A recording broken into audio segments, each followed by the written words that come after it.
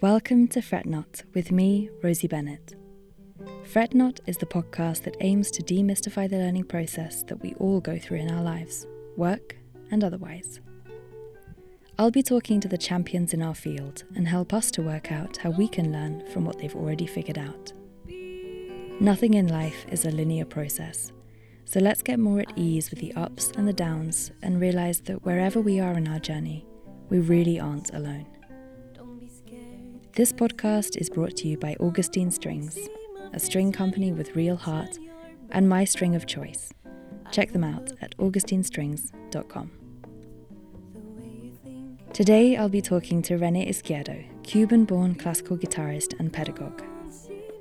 René graduated from the Superior Institute of Art in Havana and went on to earn a master's degree in music and an artist diploma from Yale University in the United States, where he studied with Benjamin Verdery. With over 70 engagements per year, whether as a solo performer, chamber musician, or as a guest soloist with orchestras, he's performed to critical acclaim, touring extensively throughout the Americas, Europe, and Asia. So, René, thank you for coming on Fret Not. You're currently in Milwaukee, Wisconsin, and you have been for the duration of this pandemic. How are you doing?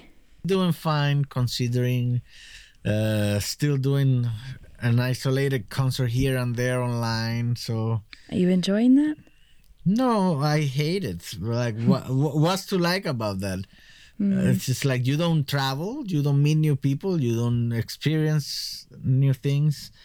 And the experience is very void when you play for a camera there and there's nothing else. There's no feedback. You finish playing a piece and you don't know if to stand up and bow or stay sitting. It's a whole awkward situation that is never at ease, you know. But, you know, there's nothing we can do at the moment. And let me tell you, we better learn how to deal with it, because some of that will stick for a lot longer after the pandemic is gone. Because especially for many presenters, this has offered an opportunity to double, like for example in festivals, to double attendance and people paying the fee, because now they don't have to travel and spend money.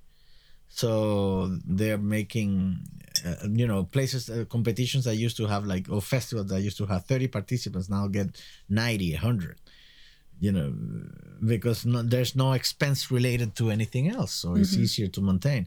So many of these festivals will still retain some of that. Like I would bet that it will be like first, second round online video submission, and then the final round live, when you already travel and know that you're gonna get some kind of prize or something.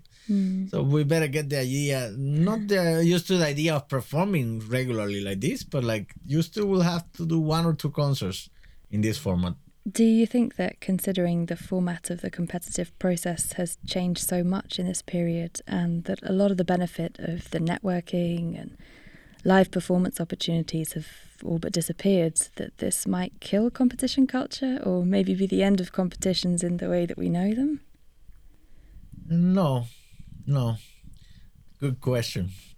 I don't think so, because first, that's one way of creating more participation in festivals.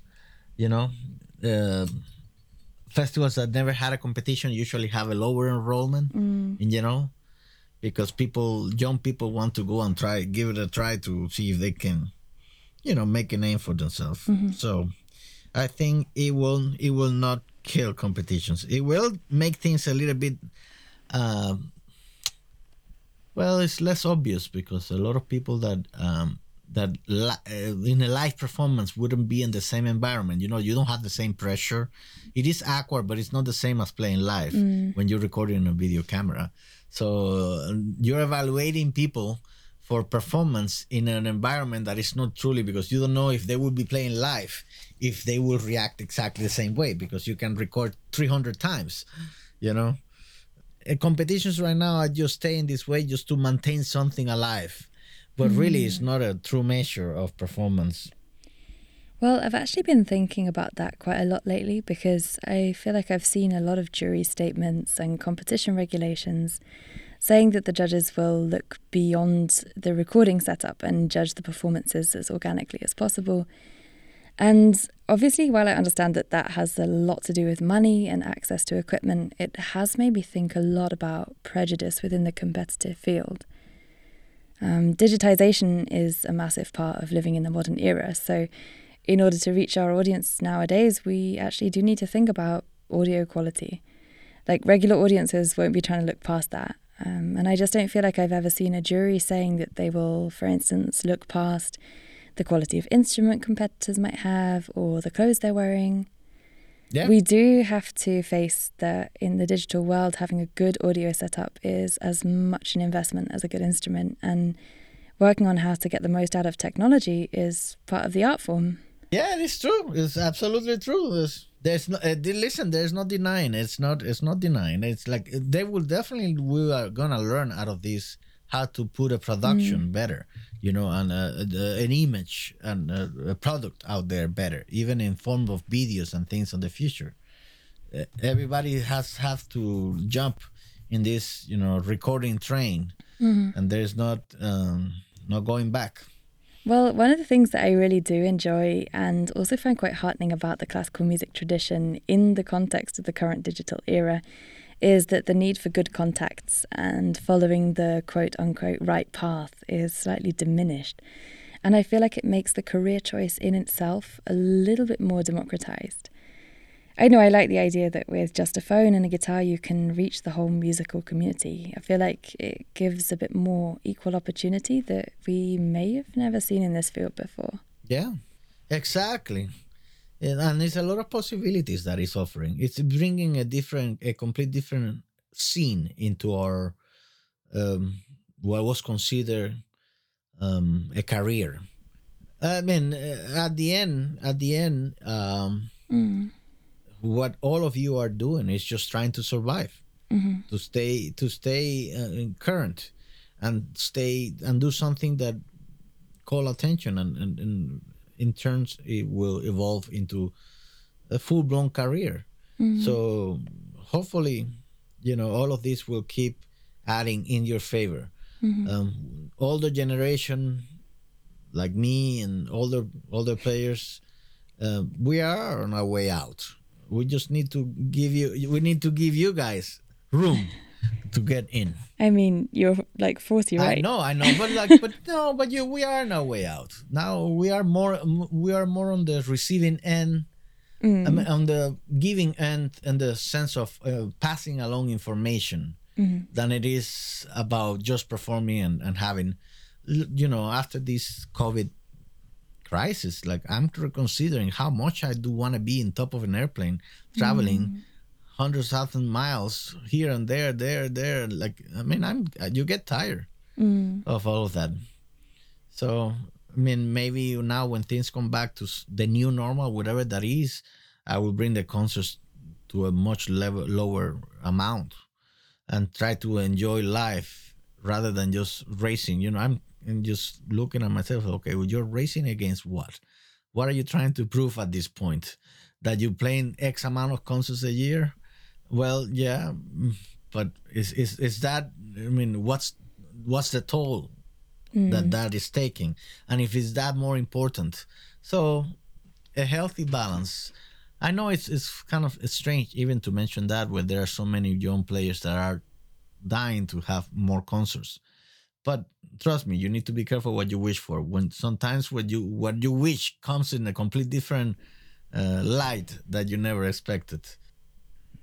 Well, talking about the unexpected, the wishful, and looking to the past and to the future, it feels like a good time to ask, what is the most important or meaningful lesson that you've learned so far? I think one of the most important is that it's never too late to do anything. You always have these taboos that if by this age or by this time you cannot do this or that, then you should need to start reevaluating your options and things what you're gonna do. And actually, it's not true. We have the ability, if we put the time and we put the effort, to try to at least go towards that direction and see how far we can take it. Just find a way in and a way to stay with it. One of the things that I have learned is that it has to love what you do, because you need to be drawn to do it. You don't want to be force yourself into that. And by saying that, I'm not truly meaning, because of course there are days in which you wake up and you don't necessarily want to practice. You don't have the desire. But then that part is, those days is when the discipline kicks in, and then you say, okay, I'm gonna try to start. And even if I start doing a little bit of technique and warm up and do something, and then eventually without knowing I start playing, and then I start practicing.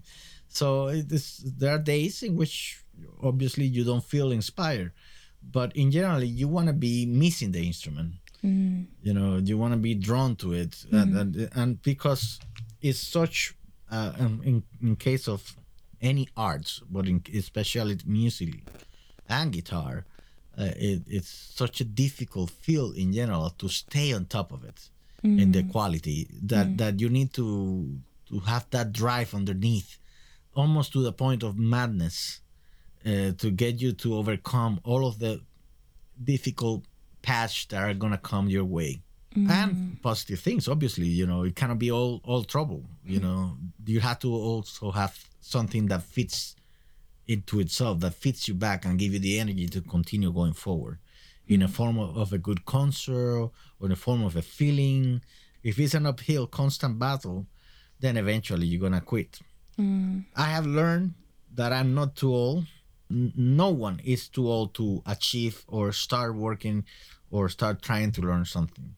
I remember one of my students did a presentation, brain neuroplasticity, in how the brain find new channels and things and ways to communicate. Maybe, of course, it's not as efficient when you were starting at an earlier age, but they will still be able to achieve, depending of what you're looking for and what's your goal. It's a mixed bag for every player, for every person, and it comes with your life experiences, and how would you draw from your past and try to guide into your future.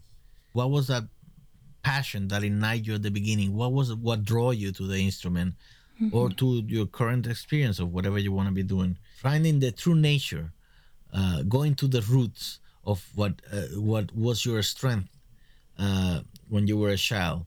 Like, what was something that always draw your attention, and your early exposure in life to art, to music, to science, to math, to whatever it is that draw your attention, and what you felt comfortable with, and try to explore more of that, because that early exposure a lot of times reflects a lot of truth about the desire and the ability for you to connect with what you're doing. I come from a big tradition of teachers in my family. My grandparents were both teachers, and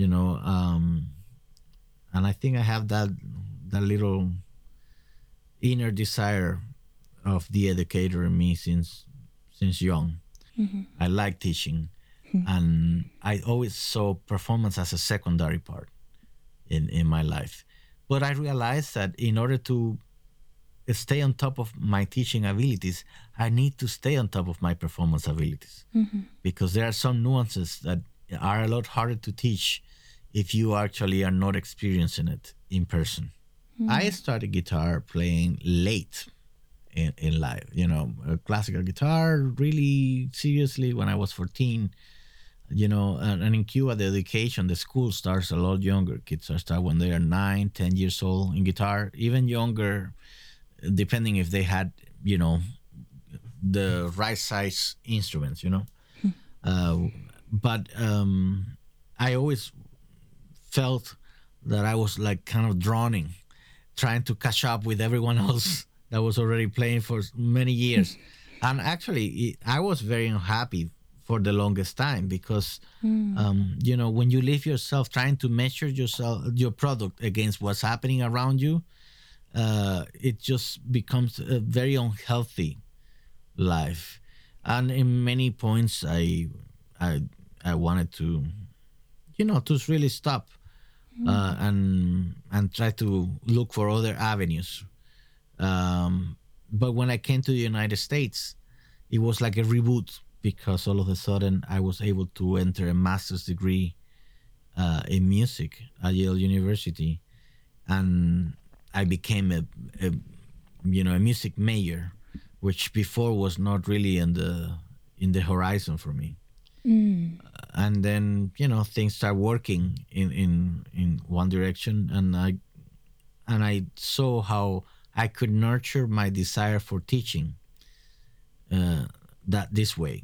Also, I had different times in life like in which I had to revamp my technique for different reasons. When I was 17 years old, many things were not working because, of course, when I started 14, by 17, it's only 3 years, and I was pushing myself, and I developed all kind of bad habits and things too. And so I had to almost stop completely and said, okay, I need to restart and go back from the beginning and see all the elements from the very simple things and build up from that. And then I did that again when I was 25, and then I had an inflammation on the cubital nerve on the left arm from carrying boxes when I was working in a warehouse when I arrived in the United States, and a lot of hard work on that end, and that actually did damage some of my hand. And of course, that catch up with me when I started practicing and playing a little bit more assiduously.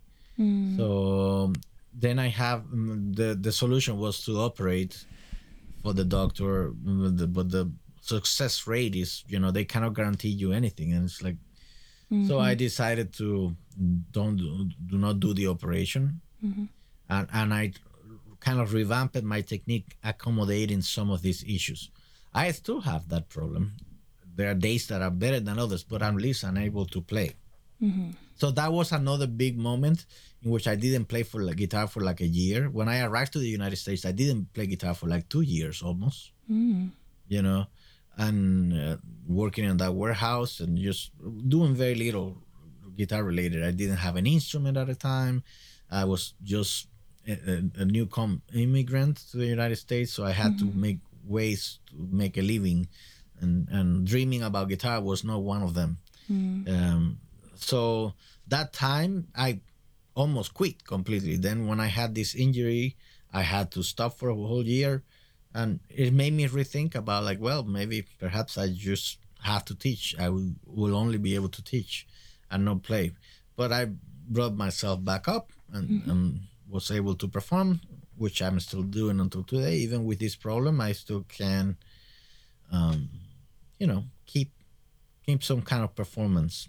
But even if you have no injuries or no experience of that kind, there will still be times in your performance career in which you hit a plateau and you don't feel you feel like a lack of direction. That happens to all of us. And my general advice for when that happens is to regroup, try to see the things that why originally you like playing guitar, what are the elements of that you like, and then go deeper and try to look inside and try to find for those answers by being observant of your own playing and aware of what you're trying to achieve. And I guarantee you that will almost always get you into a different playing level after that. If the idea is powerful enough to draw your effort and you stick with it, you'll get there. I think that sentiment is something that a lot of people will find really heartening. You are such a fantastic musician and you've dedicated so much of your life to teaching. I wondered, what is a lesson you would like to impart? Be gentle. Be gentle, because when we are teaching, we don't know what everyone's baggage is, what everyone's history is, and you need to give everyone the benefit of the doubt, and then build your opinion to whatever they bring you, whatever your interaction it is with them. And you don't know what they have, what they come from before, what information they got, but as long as you feel that they're trying to give you your very best, then it's up to you to give them your very best. I want my students to be good teachers, not only good performers, and pass along information that they have learned through me and they have learned through their own experience and their own life. It's important for me that the torch keeps getting passed, just because it will improve our instrument. I want them to understand that the role of playing music cannot be an individualistic one, because we are working to create beauty, to bring beauty, and to share beauty with people. The way your music has to be in some aspects, just as your life should be. That desire of sharing, that desire of connecting, you know, it's our physical manifestation of the beauty that we see manifest in nature.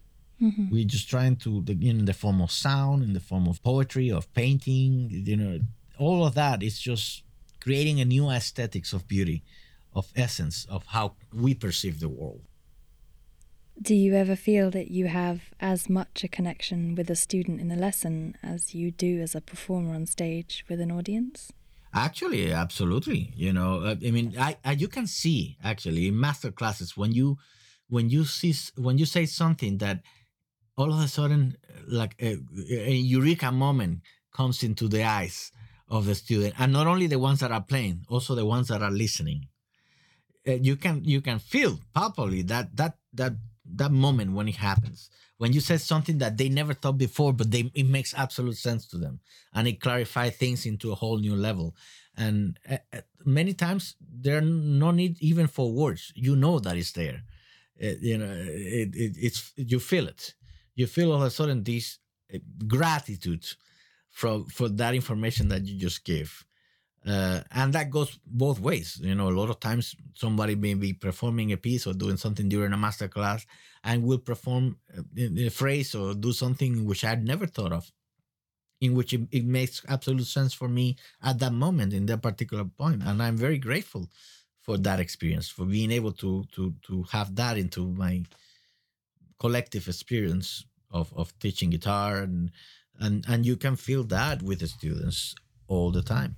Well, we've spoken about how you came to teaching and your teaching ethos, but I wanted to ask you, what's a lesson that you yourself are in the process of learning at the moment? Well, first of all, I'm working about trying to be a little bit more gentle with myself and less critical, without, being oblivious to the fact of the things that I want to achieve. In general, I'm understanding what do I want out of the instrument, how do I want to achieve it. Now, my fingers would not necessarily follow the same way I was a young fella, but your mind is there, and you know exactly what you want to do and how you want to get it. I'm listening. I'm trying to be much more aware now to the story that I want to say when I'm playing, versus how am I playing it. In many ways, I was trying always to be like, conscious about what my fingers are doing, and if they're being efficient, I can make them, from a technical perspective. Now I'm just more past that and just getting into okay, what am I want to say? Is it coming out exactly that way? Is it what I'm envisioning? Is it the sound that I have on my head? Is it the way I want to phrase? Now, when I'm trying to approach a piece, I mean, I know it sounds pretentious what I'm about to say, but I don't mean it that way. I'm trying to think, okay, what would be my ultimate approach to performance of this piece? Like if a pianist will be approaching this piece, what would they try to do with it? If they didn't know about the limitations for our instruments. So I'm trying to look beyond the limitations of our instruments and trying to see if I can achieve that in a way, and that gets me to in other realms of possibilities that otherwise I would not consider, because first, the amount of effort, and second, because of the physical aspects of our instrument, the nature of the sound dying after you plucked. Can you do a crescendo on a single note? And things that are more perhaps in our brain than anything else. But just by leading by getting outside the boundaries of our instrument, it has helped me try to achieve other things that otherwise I don't think I would have been able to. One of your arrangements or translations that really transcends the instrument is that of the Debussy Arabesque. I know that you made your first version of it in your teens and that it's actually still a work in progress.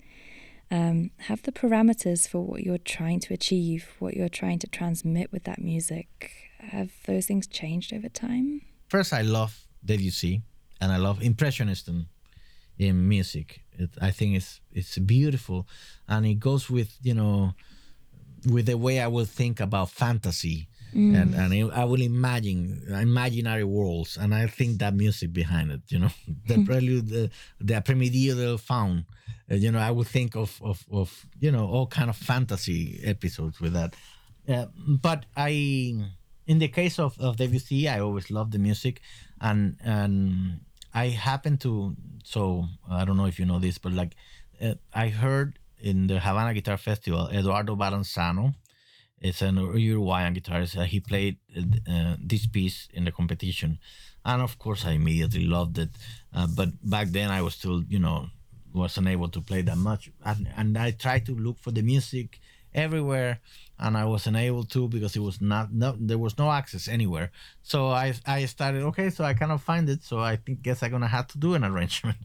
So I started doing an arrangement just out of the sheer necessity of playing it. It's not that I was trying to break the boundaries of but it just was a necessity. Again, the idea that drives the desire, that drives the results. But the point is, yes, I keep looking, I keep doing arrangements of other pieces, other instruments for music, for guitar, try to expand, but always trying to think of ways that will add something. Because if it's something that is just gonna make the piece loose in all accounts, then it's not worth it. People were gonna think like, but why to do that? Like, if in the piano sounds so much better, or in the symphony orchestra sounds so much better, what exactly you're trying to achieve with that? But again, for example, nothing that I'm against it, because the first time I heard it, I was blown away. But when I heard Yamashita playing pictures and exhibitions, I was like, the first thing comes like, but really, it was like, wow. But then the second one is like, well, but it really doesn't sound like the orchestra arrangement of Ravel, or not the piano, and it loses quite a lot. But again, the fact that it was achieved and he could play it, it pushed the boundaries technically of what the instruments could do. So, at the end, a very positive thing came out of that. Jorge Morel actually was the one that talked to me about that. It's like, you need to make sure that you understand the clear difference between the arrangement and a transcription. If you put every single note that there is there, but it kills the idea of the intent of the phrase because it's too busy or it's impossible, then it's working against you. You're absolutely right. It is so important that we take into consideration the strengths and the qualities of the guitar when we're translating music. I do feel like I see it a little bit more in this new generation of players, that there is a little bit more awareness and also curiosity in place of angst about the guitar's limitations. It's definitely a great time to be a guitarist. Exactly. So I think the golden era of the guitar for me is now. It's what's happening now, in forms of compositions, in forms of performance quality, in forms of performance level, in form of pedagogic development. For me, the more we get, the better we will become as players, as human beings, and no lose to that. Thank you for listening to this week's episode of Fret Not. Join me in 2 weeks' time, where I'll be talking to Alexandra Whittingham about music education, imposter syndrome, and the concept of selling out.